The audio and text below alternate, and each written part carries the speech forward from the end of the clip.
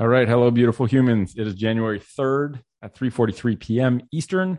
And today, Ruth and I are recording lesson 3.4 on regenerative health. 3, 2, 1. Yes. Welcome, beautiful humans, just like Nick said, to 3.4. The lesson today is regenerative health and body literacy. And this is a juicy topic. We thank you for being here. We thank you for taking responsibility for your health. Taking care of you takes care of all of us. It's my new motto. I believe it to be true. Today's lesson, we're going to cover the concepts about regenerative health and body literacy. And if you have questions about the lesson or you want to contribute a layer 2 conversation, something that spoke to you here and you want to expand on it, you can message us in Slack and we'll get that going for you. So let's dig in, Nikki Pop, to regenerative health. So I'm gonna hand it right over to you to start us off. Sounds good. I will. How about this? I'll lead off the subtopics, and then you just kind of add in whenever you want or ask questions, and we'll go from there. Sounds great. Okay. So I think the first thing to talk about is the comparison of healing and symptom suppression, because I think this is going to frame things well for when we talk about regenerative health and what that means and how that compares to allopathic health or allopathic symptom treatment. So let's start with some definitions. Healing is the restoration of health or return to an optimal dynamic equilibrium. And that's just like a fancy way of saying a return to an optimal state that is paired perfectly with the environment that it's adapted to. So health being the restoration, or healing rather, being the restoration of health. Let's define symptom. So symptom is a physical or mental phenomena that indicate, and I say that I'm saying these definitions, these are the working definitions I use. Please develop your own definitions. Everyone has their own subjective definitions, but we need to be able to anchor on some common threads. So my definition of symptom is a physical or mental phenomena that indicates a condition of disease. Usually symptoms are obvious to people, to individuals, especially individuals who are suffering the symptom. And fundamentally, a symptom is an indicator or a signal of a problem. So those are two important definitions to know. Something else to note too is that a single disease or issue can have many different symptoms. And so if we zone in on just the symptom, it doesn't tell us actually anything about the underlying cause, the root cause. And oftentimes where the symptoms are is a very different place than where the root cause is of the base layer disease or issue that's causing the symptoms. So if we look at a symptom as an indicator or a signal of a problem, when we suppress the indicator, which we often do for some short-term benefit, right? Like if the indicator of a knee problem is knee pain and you suppress the knee pain, well, you might have gotten some short-term relief, reduction in pain, but now you've eliminated the only feedback mechanism you have to determine how best to heal. So it's kind of like a double-edged sword. And oftentimes when we suppress the indicator, we get short-term benefit for long-term harm. And the one exception to that would be something like unbearable pain. So if you have unbearable pain, it's probably okay to take something for the pain, but I often advise people don't get rid of the symptom completely, because then you get rid of the only feedback element you have to help guide optimal healing. So healing, symptom suppression, very different things. I think commonly we conflate those two and we actually don't even talk about healing. All we talk about is getting rid of the bad things, which those bad things are usually symptoms, not actual diseases. And that's how we continue to allow diseases to propagate, because all we're doing is playing whack-a-mole with symptoms, often creating more issues, more complexity. And so we need to contrast symptom suppression or symptom management versus healing. What are your thoughts on healing, Ruth Pop? Yeah, well, I think that there's the one thing that comes to mind is how little we allow ourselves to actually be and inhabit our bodies with all of the feelings, physical, mental, emotional, that we have. So like we have a very little understanding of the nuts and bolts of our human body and how it works symptom wise. System wise or organ wise, even like we don't even really understand very well like what our bodies do, even like at the elementary school level. And therefore, I think that creates a level of fear, and that combined with all of the different opportunities for us to suppress symptoms, or that there's just we never give ourselves actually time to know our bodies and what actually might feel. Discomfort is not anything that our culture allows for at all. Like we are designed, we're intolerant of discomfort. We're intolerant of any level of discomfort at all. And so I think that's the one thing I think about healing and symptom suppression is that we don't really have like any knowledge, embodied knowledge about what's okay and what's not okay. And then the second thing I wanted to say is like, when we do have that information, even just like an elementary school level understanding of what our bodies actually do and how they're designed to work and what is, how we're just designed to reach a state of balance internally and feel good, that, oh shoot, I lost it. It'll come back. It's okay. It'll come back to you. Yeah. Yeah. I think an important thing there is like eliminating symptoms often goes against healing. Yeah. Healing eliminates symptoms. So if we focus on healing, the symptoms will go away, maybe not as quickly, but if we focus on the symptoms, then we almost will never achieve healing because the symptoms will distract us from the true root cause that's causing the symptoms in the first place. And sort of the next one is this definition of allopathic medicine, right? Allopathic symptom treatment. And allopathy is the treatment of symptoms. That's literally the definition of that one. And allopathic medicine is intervention-based symptom treatment. And sometimes people call allopathic medicine like conventional medicine or Western medicine. Those are synonyms for that. And then they contrast that with non-allopathic medicine, which would be like alternative medicine or integrative medicine or naturopathic medicine. Like there's a pretty good dichotomy of like symptom-related medicine, which is the bulk of modern medicine.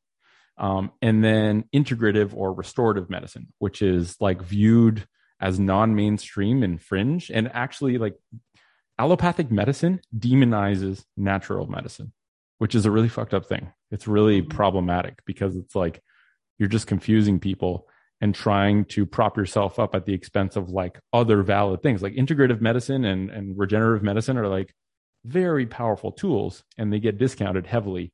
And because so many big companies control where insurance money gets spent, they bias towards allopathic medicine, which is especially in the United States. And allopathic, allos means opposite and pathos means to suffer in Greek. So allopathic means in opposition of suffering, right? To relieve symptoms. That's kind of where the etymology of that word. And I think that we often conflate symptom treatment with treatment, right? Like treating symptoms only versus treating the root cause of the disease, which will relieve the symptoms over time, is a very important distinction to make. And just to give an example, if a symptom you have is constipation, well, the allopathic approach is take a laxative to relieve the constipation. The root causing inquiry approach is, why am I constipated? Right? Like, how can I modify things and then see if the constipation dissipates? Because the constipation is my signal that I'm doing something to create a problem in my bowels. And so that's an example of how the allopathic instant solution negates the need to figure out why you're constipated in the first place. And maybe you're on laxatives for the rest of your life because you never actually had the chance to figure it out. And so that's the slippery slope. I often heard the word palliative when I was in my physio rotations, and it was usually applied to end of life care and like cancer wards, where it's like the definition of palliative is relieving pain without addressing the root cause of the problem. And although that was applied there, like very vividly, it's like, as a physio, I was a palliative healthcare professional because all I was there to do was to treat symptoms. I wasn't actually even taught in physio school how to address root causes because it was all about someone comes in with this, you diagnose them, you treat them on an ongoing basis.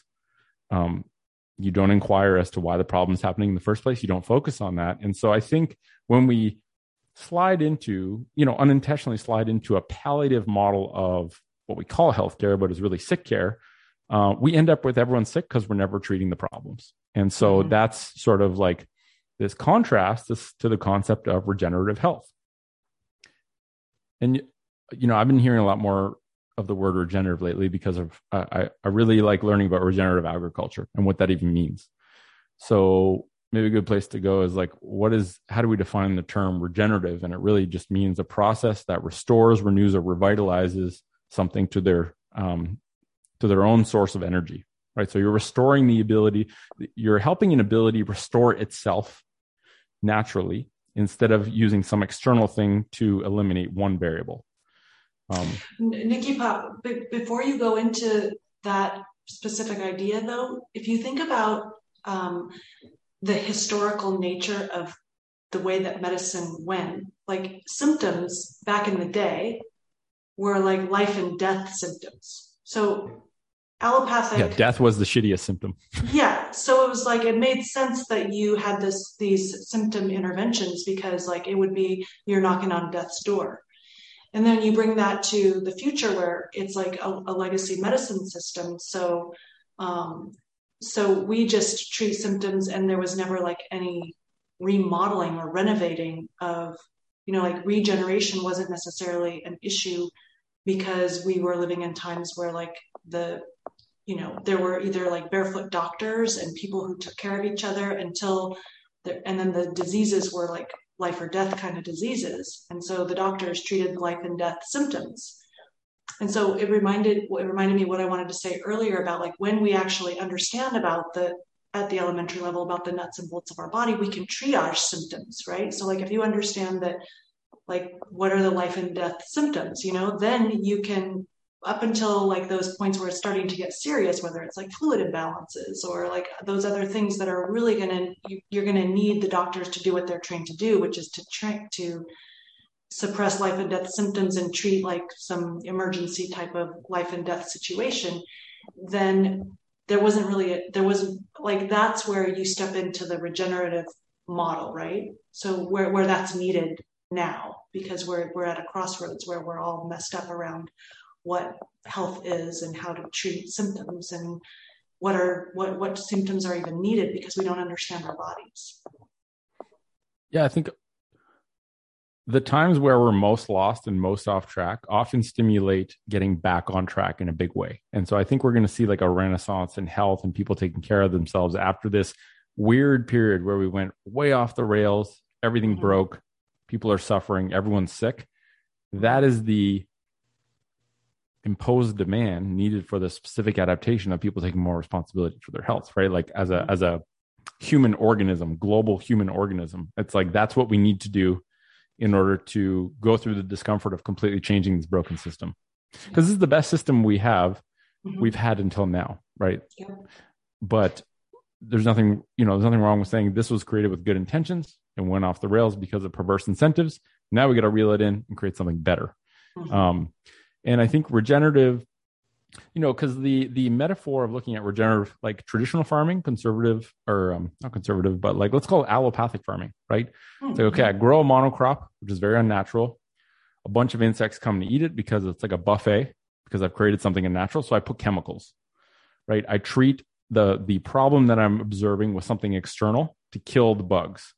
But I don't realize that I'm killing all the good things and I'm killing the food and I'm putting chemicals on food that humans are going to eat, right? And so it's this interventionist mindset where like, because of this problem, I must add this thing because that will solve the problem. But all it did was solve the symptoms. The insects eating that monocrop was a symptom of the root problem of growing an unnatural ecosystem on a wide scale, right?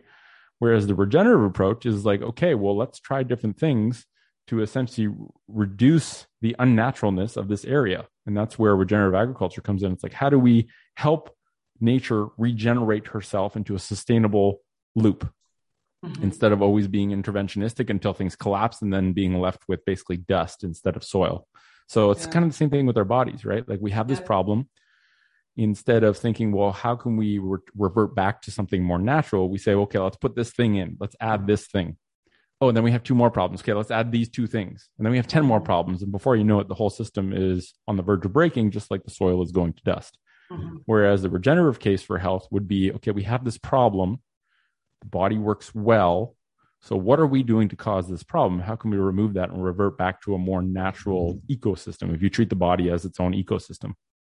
And so, the legacy system of sick care is intervention oriented. it often increases system complexity. By adding an extra chemical to a system, you're increasing the complexity of that system, right? And you're often leading to more fragility, because when you get so complex, things no longer can function properly. Whereas regenerative systems thinking is subtraction oriented. It's like, well, let's remove what we could be doing to cause the problem instead of just adding something to deal with the superficial problem. The goal with regenerative is to reduce system complexity, to revert back to like the natural elegance and simplicity of nature. It's root cause oriented.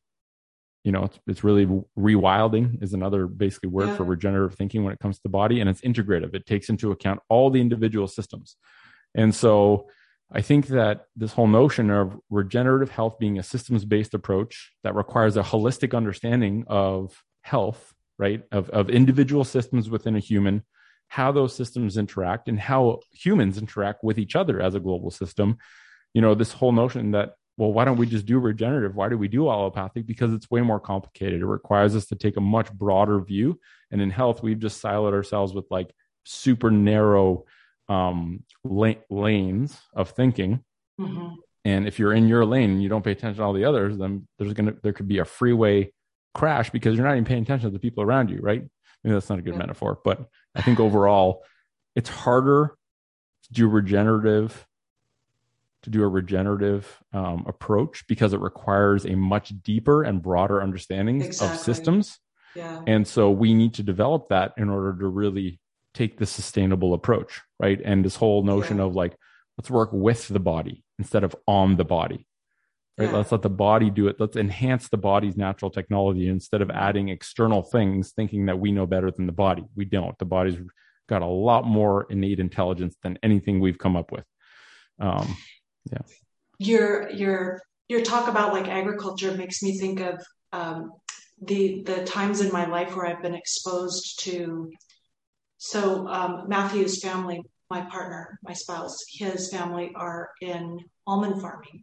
They were in chicken farming, and then they had a flock of 100,000 chickens, which was called small chicken farming, like small chicken farming. Yeah. Wow. And then big agriculture.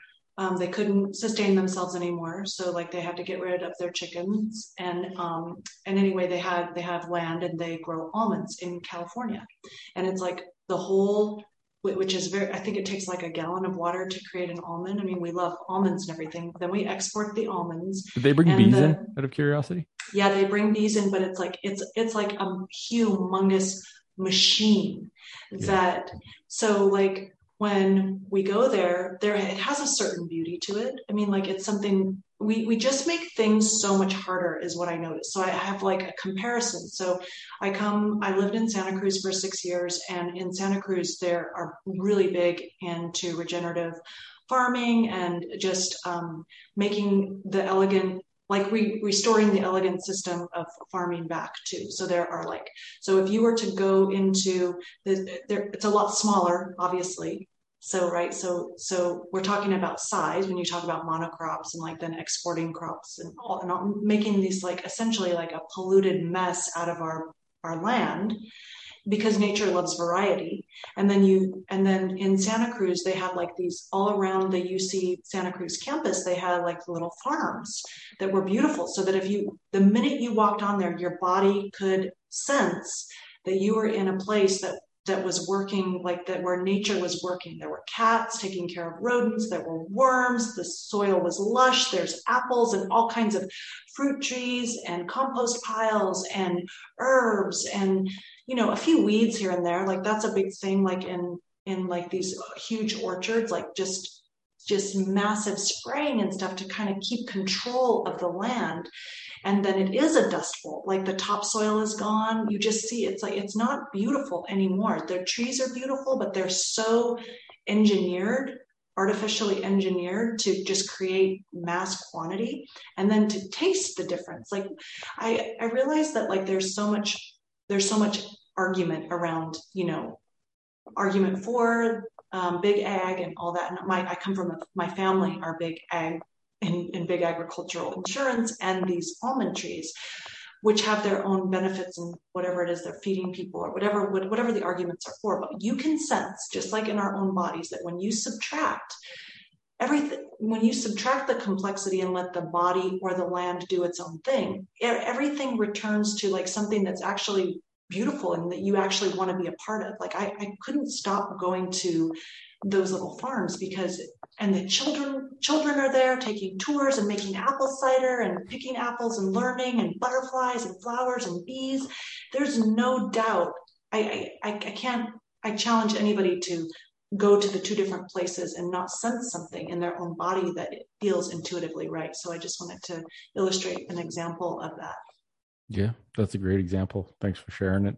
And it sounds like one of them is like life, and the other one is designed to look like life, but it's not life.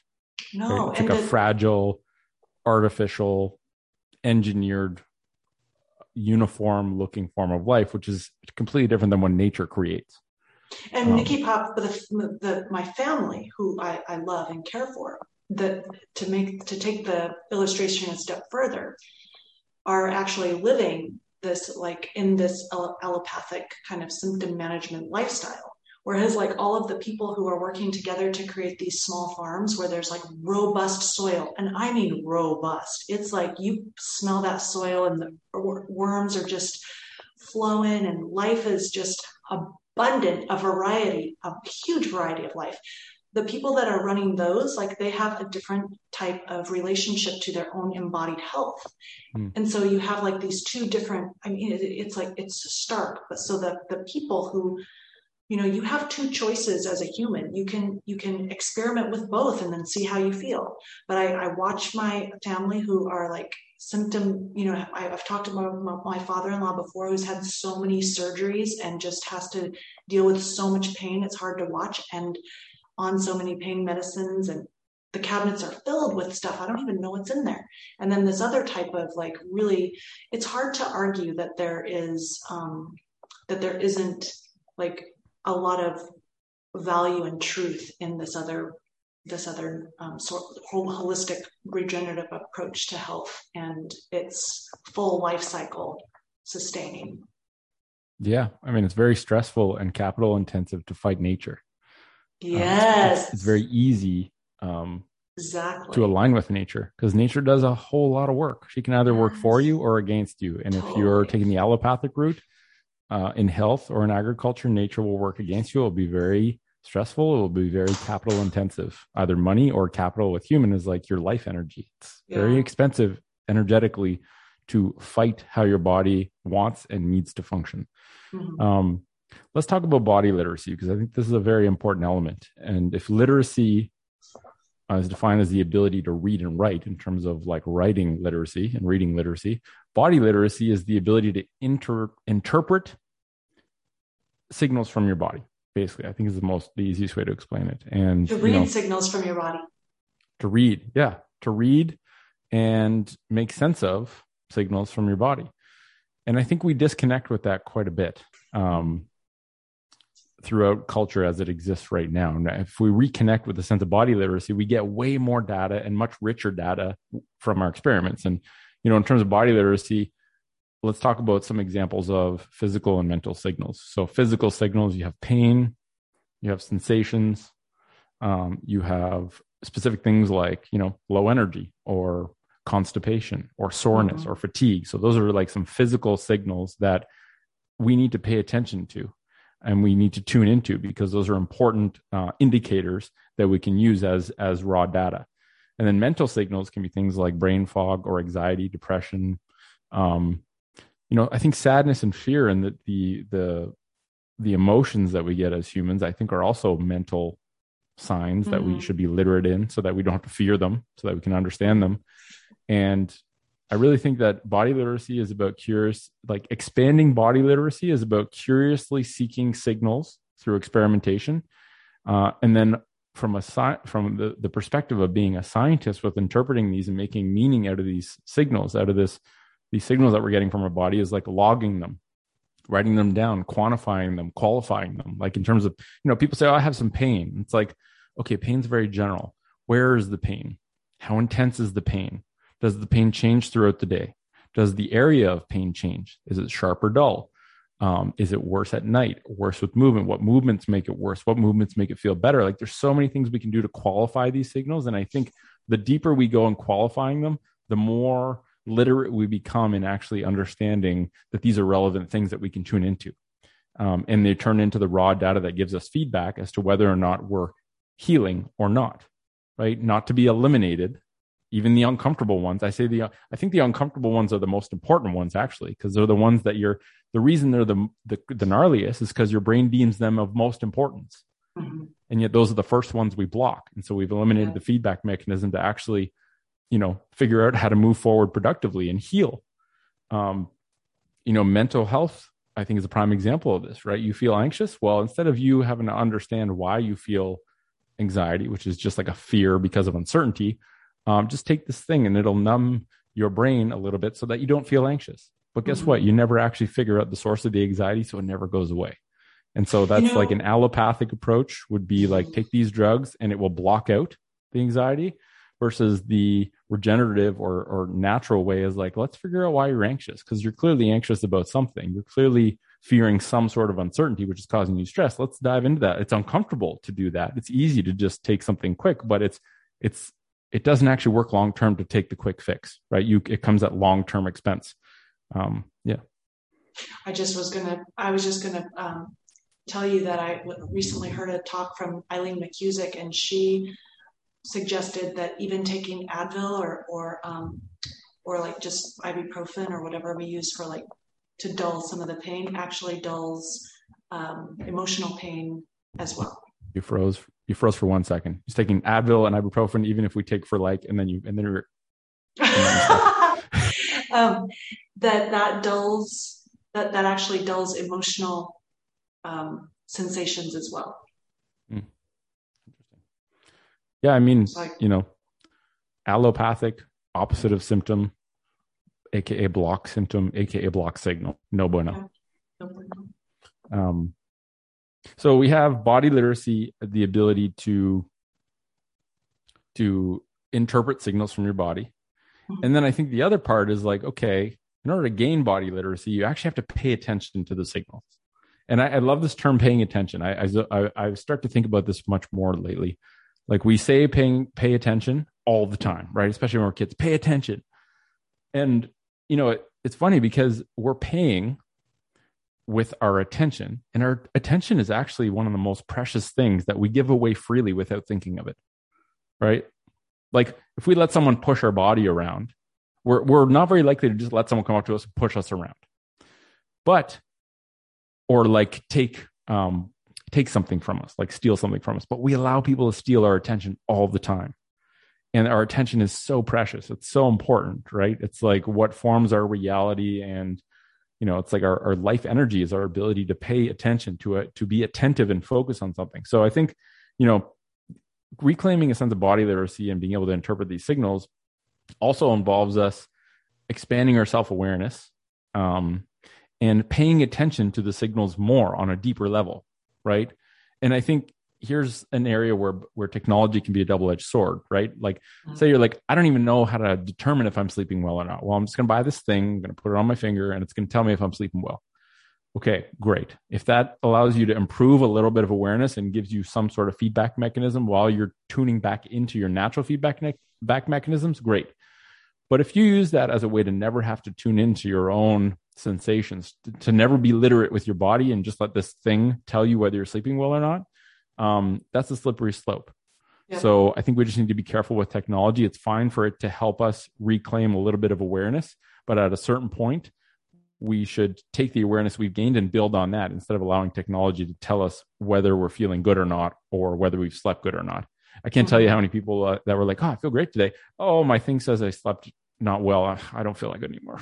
It's like, really? I think I told you about the story about when I was playing in that tennis match and the woman was like wearing a heart rate monitor, and she would like stop and she would do all these crazy things like stop, and then I was freaking out, and I asked her what was going on, and she said, well, I have to let my heart rate come down.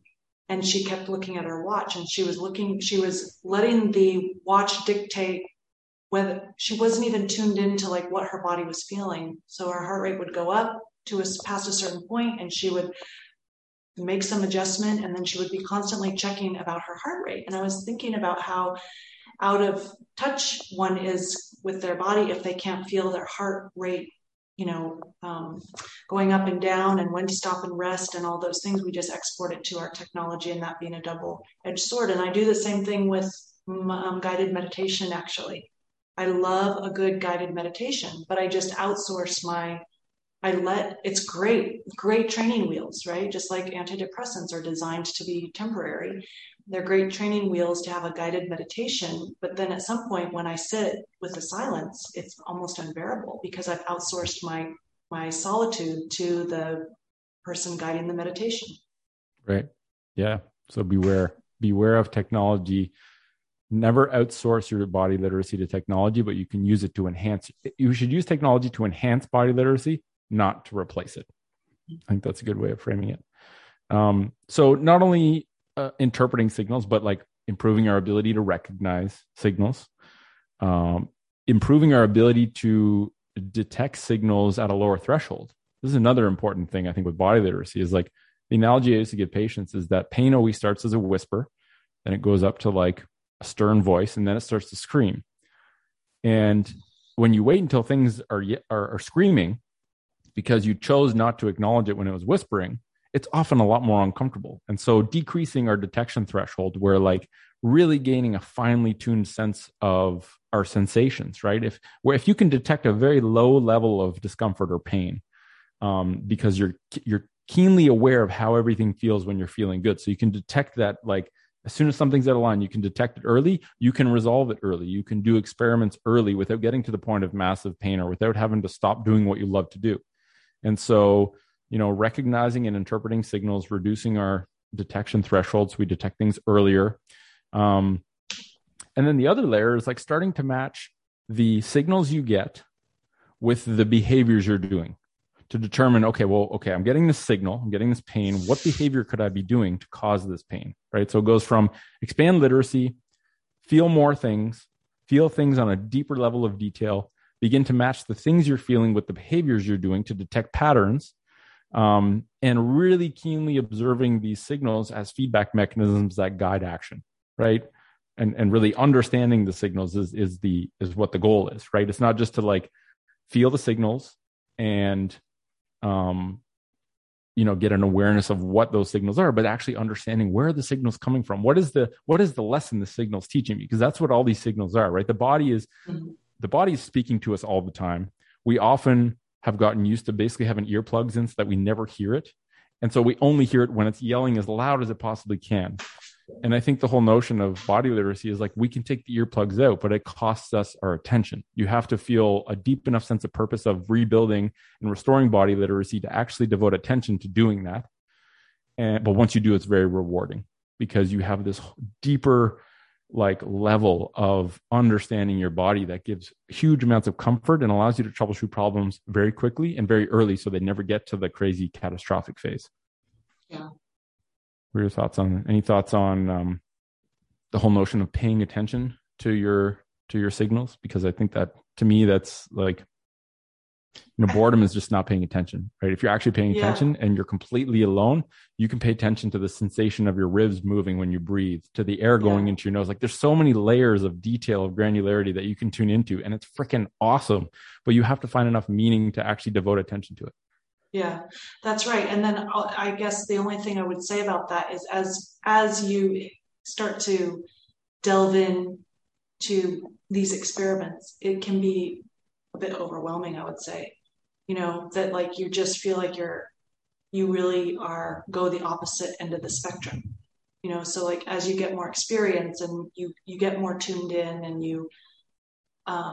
because then you're paying attention to every little thing. So I've been at the boredom end of the level, and then like at that very opposite extreme where you're like, wait a second, what is that? Right. Yeah, you can be hypersensitive to them. Yeah, and that's not good either. But I think you have to kind of swing this pendulum swings when you're experimenting and you're just embarking on a different journey. Mm-hmm. So just us remembering that the pendulum swings and it will naturally go to a balanced state. At some point you'll just kind of get the hang of like what are the signals that are like little tweaks that you need to pay attention to, and it happens really fast. It all happens really fast Right. once you get the hang of it. And I think by paying attention and by building like a continuum of like least relevant information, most relevant information, if you only have a couple pieces of information, you don't have a continuum. You just have these isolated things. And when they come up, it could either be terrible or it could be nothing. And we have a bias to thinking it's terrible until proven otherwise. Right. And so the person with knee pain that is so bad they can't walk now, it's really alarming. But when they realize that, like, okay, this is where the pain is, this is what the pain is. We shouldn't block it out. We should use it as a signal. It's going to be okay. I've seen other people with this pain and this mechanism. It's going to be okay. When people understand what the signal is, they don't have to fear it anymore because they understand it, right? But if they don't understand it, they will fear it until proven otherwise, especially if it's disrupting their life. And so just really tuning in, I think, is the key here. And by tuning in and taking notes, you start to rebuild essentially an alphabet so that you can then string together, like you're learning the alphabet of the body so you can string together sentences when the body talks to you. Right. And I think that's the key. Nikki Pop, when we're talking about like, we've talked about having like a supernatural or hyperstimulated life in our culture. And I think it begs the point to be made that we have, if you are a person who has like really numbed your body signals with medications and such, that our bodies actually are not designed to feel awesomely numb all the time. Do you know what I mean? Like people take like 3 Advil before they go play a game of basketball or whatever. I guess my point is like one of the things that I'm experiencing, just like I think I've told you, I maybe taken 3 Advil in 20 years. That's it. I drink a little, and I use recreational drinking, I guess, but not to numb the pain. But I mean, like I'm not always purely unaltered. But that like sometimes I get like fussy because I'm like, well, how come I'm not numb, happy, no pain all the time? But the body is designed to be uncomfortable so that you can have signals and you can make adjustments. So I think it just is important to say that we are designed to be uncomfortable. It's life, and then if you get to experience like joy, that's what makes us hungry for life, like can we just talk for 1 second about like when somebody starts to fast and how uncomfortable people get?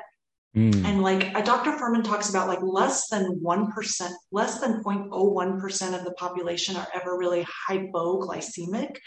But like the minute that we don't eat for a period of time and we get a little bit shaky or we get a headache, we automatically assume that there's like something that we have to eat because we're hypoglycemic. But the fact is that you're just having discomfort from your body, like processing and digesting food that probably, like detoxifying essentially, And so we are designed to be uncomfortable for periods of time. And then you become really hungry for like life. And that's the idea of like having an awesome human experience is periods of discomfort and periods of joy and comfort.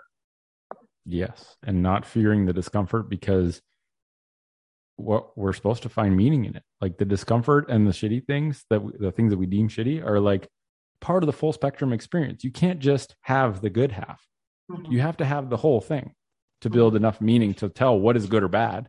And also it's just like, if we live in such an alien world that allows us to be comfortable all the time and it kills us over time, but it's very unobvious, let's call it, right? Like having intense back pain and sitting in a chair, people don't draw the line of this is causing that, right? It's just, I'm getting older, I have back pain or whatever. When I was 18, I did this thing and then my back's messed up. Like that was the common thing people tell me in clinic. I'm like, oh boy, we got to talk. But I think that we just need to understand that the signals are never bad. They're all adaptive. They're all important. Some are more relevant than others, but until you tune into them all and get an idea of the patterns of when things are relevant and important and when things are just like something to note and to guide a course correction, we don't really have an understanding of the landscape. So we're just blindly guessing about all these things. So we can't take care of ourselves because we can't make sense of things. And I think taking a keen eye and observing these sensations and building more literacy of these sensations that our body's giving us. And, when you talked about, drugs and this whole notion that we live in a hyper stimulated environment, our detection threshold is freaking high. Or like something has to be super intense for it to get our attention.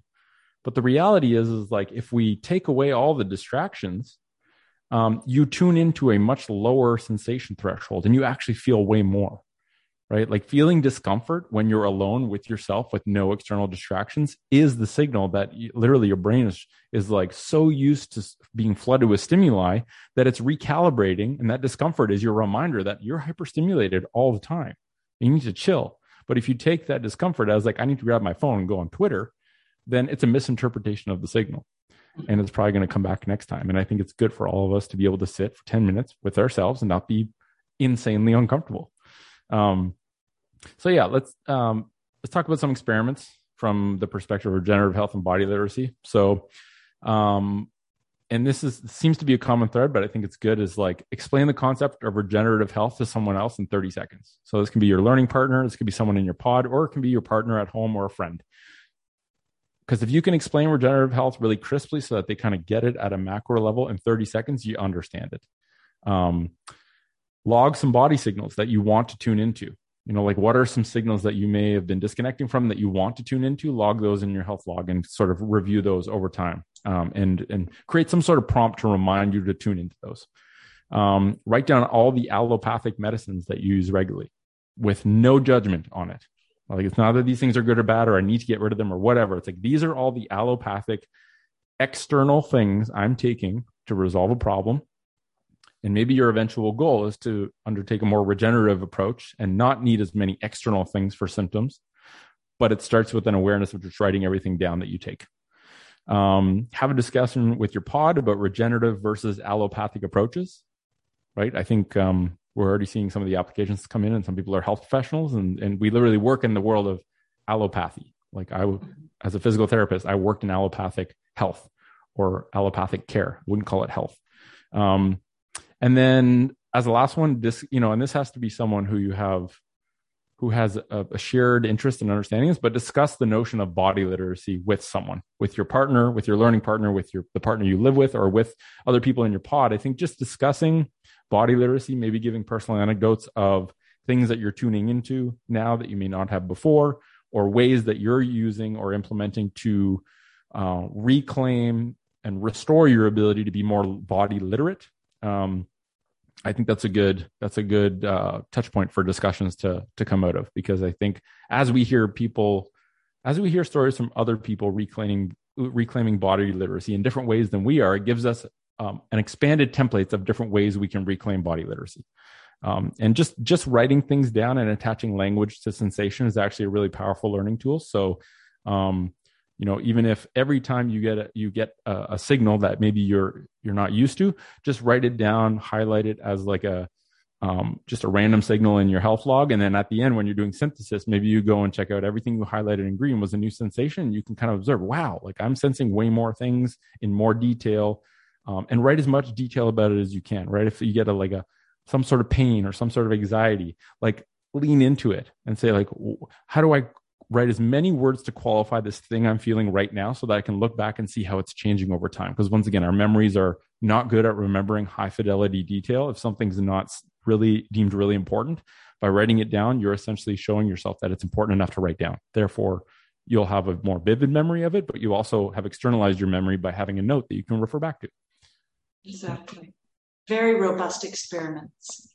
Very robust. Some of them are intense, and these are just templates. Our hope is these are really worthwhile. This is worthwhile time spent. I will say from when I've tried to do this that I naturally want to distract myself and do something else. It's worthwhile. And that's when like Katie Bowman has in Move Your DNA, a list of like all the surgeries you've ever had or have to have, all the medications. And I have yet to actually complete the list. So it does create resistance, but it's worthwhile. Yeah. And you don't have to do everything all at once. Do the easiest one first, right? Yeah. And when we list experiments, we're always going to list them from smallest and tiniest to most ambitious. So, the first one there was explain the concept of regenerative health to someone in 30 seconds. Like that one won't take you as long, but the deeper ones that require you to pay much more attention, some become intentionally so expensive, you don't deem them worth it. Right. But if something's important enough and it has enough meaning in it, then maybe it crosses the threshold of, yes, this is a good use of my attention. Mhm. And, you got an hour a day for 360 days. That's a lot of attention that you have banked up to spend however you deem fit. And so hopefully, with each of these hours that pass by each day, you just allocate that attention as you see fit based on what you want to get out of this program. And everyone's going to want different things or get different things out of it, but it is what you make of it. And, lean on your pod and on your learning partner and on the whole Footnote tribe to kind of help you out if you need some clarity. So Slack is really good for that. Yep. That's it. So let's do it. Let's wrap it up. Nikki Pop, let's wrap it up. That's all it. right. I'll do the outro for this one. Do an outro. We hope you found this lesson helpful and took some notes in your log. Listening to this is proof of work. Thank you deeply for taking responsibility for your health. We hope you connect with your podmates and talk about what you learned today and are continuing to share and build connections with other people, whether it's in your pod or even just in the Footnote community at large. And thanks for listening, and ciao for now. Ciao for now, friends.